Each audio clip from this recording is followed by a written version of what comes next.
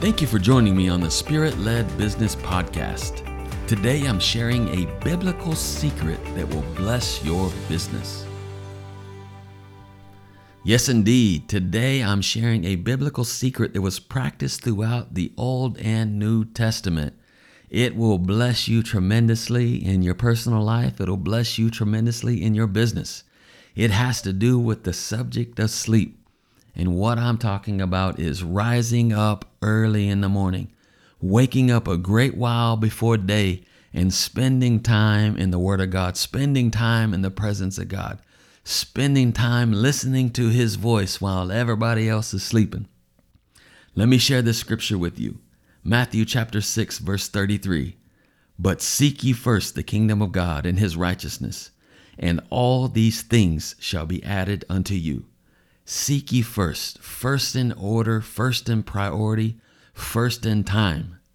Seek His kingdom first. I want to share a few excerpts out of Understanding Divine Direction by Bishop David Oyedepo. He's the pastor of Winners Chapel in Nigeria. They have a 50,000 seat auditorium that they fill up 3 to 4 times on Sunday. I heard him say one time that they have roughly 10,000 paid staff in his ministry. That is quite a large organization. So here's a man who's having great success in the business that God has called him to do, the ministry that God has called him into. So I want to hear his thoughts, and I want to share his thoughts on rising up early. So Understanding Divine Direction, chapter 8, is called Rise Up Early, and here's a few things he said about sleep. You are loaded with great potential. I pray that sleep will not destroy it. You don't have any other enemy than Satan, and all that he does is steal, kill, and destroy. Sleep steals and destroys destinies and crowns. People who should be kings are dying as mere men because of too much sleep. Wow. You cannot be a heavy sleeper and expect to be a star at the same time. You have to choose one. You are either a sleeper or a star. Sleeping till 6:30 a.m. and stretching at 7 a.m. is not the way up. Nothing corrupts destiny like sleep. Sleep kills great destinies and dreams. It frustrates men and destroys them spiritually. It's my prayer that you receive strength this hour to put your early hours of the day to maximum use, standing before the Lord to hear what He will say to you. And finally, the early hours of the day is heaven's radio hour for the wise. Those who tune in at that time catch the news from heaven, and they go forth to make news on the earth. His speech drops upon people as the dew. That's according to Deuteronomy 32:2. His speech drops upon people as the dew, and you know dew falls in the early hours of the morning. My goodness, if that right there does not stir you up, if that right there does not challenge you, then you might as well skip to the next podcast. Because this, when I read that absolutely resonated with me. That absolutely stirred me up in my spirit to rearrange my life, to be sure that I'm not letting sleep dominate me. Let's read a few passages out of the scripture. Let's see what the scripture says about sleep. Proverbs chapter 20, verse 13 in the King James. Love not sleep, lest thou come to poverty. Open thine eyes, and thou shalt be satisfied with bread. Proverbs chapter 6, verse 9 through 11 in the New Living Translation. But you, lazy bones, how long will you sleep? When will you wake up? A little extra sleep, a little more slumber, a little folding of the hands to rest. Then poverty will pounce on you like a bandit. Scarcity will attack you like an armed robber. What is too much sleep? You may have heard doctors say that we need at least 8 hours of sleep. I heard that all my life. Do you realize that 8 hours is 1/3 of your day? You only have 24 hours in a day. Do you really want to sleep 1/3 of your life away? And I will tell you this from experience. Take it from a man who's been sleeping for roughly 42 years. The flesh wants 8 hours of sleep or more. It wants to indulge itself. It wants to indulge itself in sleep. But you can function at a high level on less than 8 hours. It really matters when you get the sleep. Now, I'm not a doctor or a sleep expert, but I did listen to one. And he said something that completely changed my thoughts, completely changed my life. He said during the hours between 9 p.m. and midnight, you go into a certain kind of sleep where for every hour of sleep, you get 2 hours of rest. That means if I can reschedule my life to allow myself to go to bed and be asleep by 9 p.m., that by midnight, I have received 6 hours of rest. After midnight, it is only 1 hour of rest for 1 hour of sleep. Therefore, at 3 a.m., I have received 9 hours of rest on only 6 hours of sleep. I want to challenge you to take a look at your life and see what are you doing, because this is what I did. What am I doing from 9 p.m. until whenever I go to bed? I used to be like a night person. I would say, I'd put my daughter to bed and then my wife would go to bed shortly after that. So about 10 o'clock, I would say, I'm going to go into prayer. So 10 o'clock at night, I'm going into prayer, and it was so unfocused. I would get emails at that time. Sometimes I would get text messages.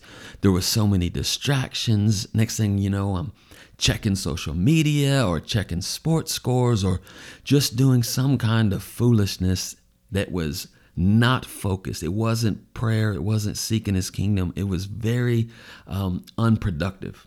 So when you look at these hours from 9 to whenever you go to bed, what are they? Would you trade those activities for great favor to come in your life? Would you trade those activities for new business ideas and fresh revelation from the Word?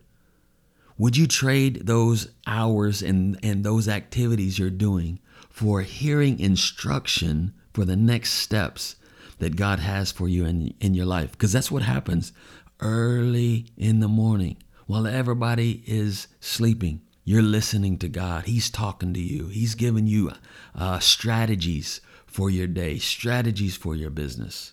Would you trade that for whatever it is you're doing? If not, continue what you're doing. But if so, maybe you need to consider rearranging everything. And I'm not saying it's easy, but rearranging everything in your life to seek his kingdom first, to put him first. The benefits are tremendous in doing this. I want to share this. 1 Thessalonians chapter 5, verse 5 through 6. When I heard this scripture, it was almost like a call. It says, you are the children of light. So he's talking to us believers. And the children of the day. We are not of the night nor of darkness. Therefore, let us not sleep as do others, but let us watch and be sober. Therefore, let us not sleep as do others. That statement right there has been ringing in my spirit. It keeps me getting up when my alarm clock goes off, because I don't want to be the guy who is receiving the invitation to do something great in the earth, but sleep was more important. No can do. Let's continue. Jeremiah chapter 25, verse 4. And the Lord has sent unto you all his servants, the prophets, rising early and sending them. Jeremiah 7:13. And now because you have done all these works, saith the Lord, and I spake unto you, rising up early and speaking. This is God talking in the Old Testament saying, I'm rising up early and speaking. Luke chapter 21 verse 38 says, and all the people came early in the morning to him in the temple for to hear him. They came to hear him early. John 8 verse 2. And early in the morning he came again into the temple, and all the people came unto him, and he sat down and he taught them. When did he teach them? Early in the morning. And Abraham got up early in the morning to the place where he stood before the Lord. That's Genesis 19:27. 1 Samuel 17:20. And David rose up early in the morning. Psalm 63:1. O God, thou art my God, early will I seek thee. My soul thirsteth for thee. My flesh longeth for thee in a dry and thirsty land where no water is. The thirsty folks rise up early in the morning to seek God. Earlier, I referenced Deuteronomy chapter 32, verse 2. In the New Living, it says, let my teaching fall on you like rain. Let my speech settle like the dew. The dew falls early in the morning. His speech is settling early in the morning. Now let's take a look when Jesus was praying in Gethsemane. This is one of the most important moments in history. And let's see how sleep played a role. Mark chapter 14, verse 32 through 41 in the New Living. They went to the olive grove called Gethsemane, and Jesus said, "Sit here while I go and pray." He took Peter, James, and John with him, and he became deeply troubled and distressed. He told them, "My soul is crushed with grief to the point of death. Stay here and keep watch with me." He went on a little further and fell to the ground. He prayed that if it were possible, the awful hour might pass him by. "Abba, Father," he cried out, "everything is possible for you. Please take this cup of suffering away from me. Yet I want your will to be done, not mine." Then he returned and found the disciples asleep. He said to Peter, "Simon, are you asleep? Couldn't you watch with me even 1 hour? Keep watch and pray so that you will not give in to temptation. For the spirit is willing, but the body is weak." Then Jesus left them again and prayed the same prayer as before. So we see Jesus praying, but what are these disciples doing? They're sleeping. When he returned to them again, he found them sleeping, for they could not keep their eyes open.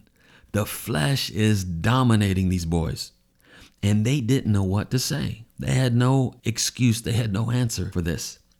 When he returned to them the third time, he said, "Go ahead and sleep. Have your rest." But no, the time has come. It still isn't time. He's telling it still ain't time to sleep. Like the hour that you are living in today is not the time to sleep. So he says, "Go ahead and sleep. Have your rest." But no, the time has come. The Son of Man is betrayed into the hands of sinners. Up, let's be going. Look, my betrayer is here. Isn't that interesting that at this most critical time in history, these guys were so attacked with sleep? They were so dominated by sleep. But what was Jesus doing? He was overcoming. He was spending time in prayer. He didn't yield for 1 second to the temptation to sleep at the wrong time. And finally, I want to leave you with this scripture, Mark chapter 1, verse 35 through 37 in the Classic Amplified. "And in the morning, long before daylight, he got up and went out to a deserted place, and there he prayed. And Simon Peter and those who were with him followed him, pursuing him eagerly and hunting him out."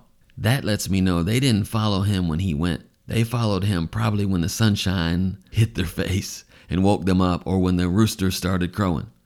But he had left way before they did. And verse 37 says, "And they found him and said to him, 'Everybody is looking for you.'" And I want to say to you today, everybody will be looking for you and for your business if you are willing to trade in your sleep, wake up early in the morning, and seek God.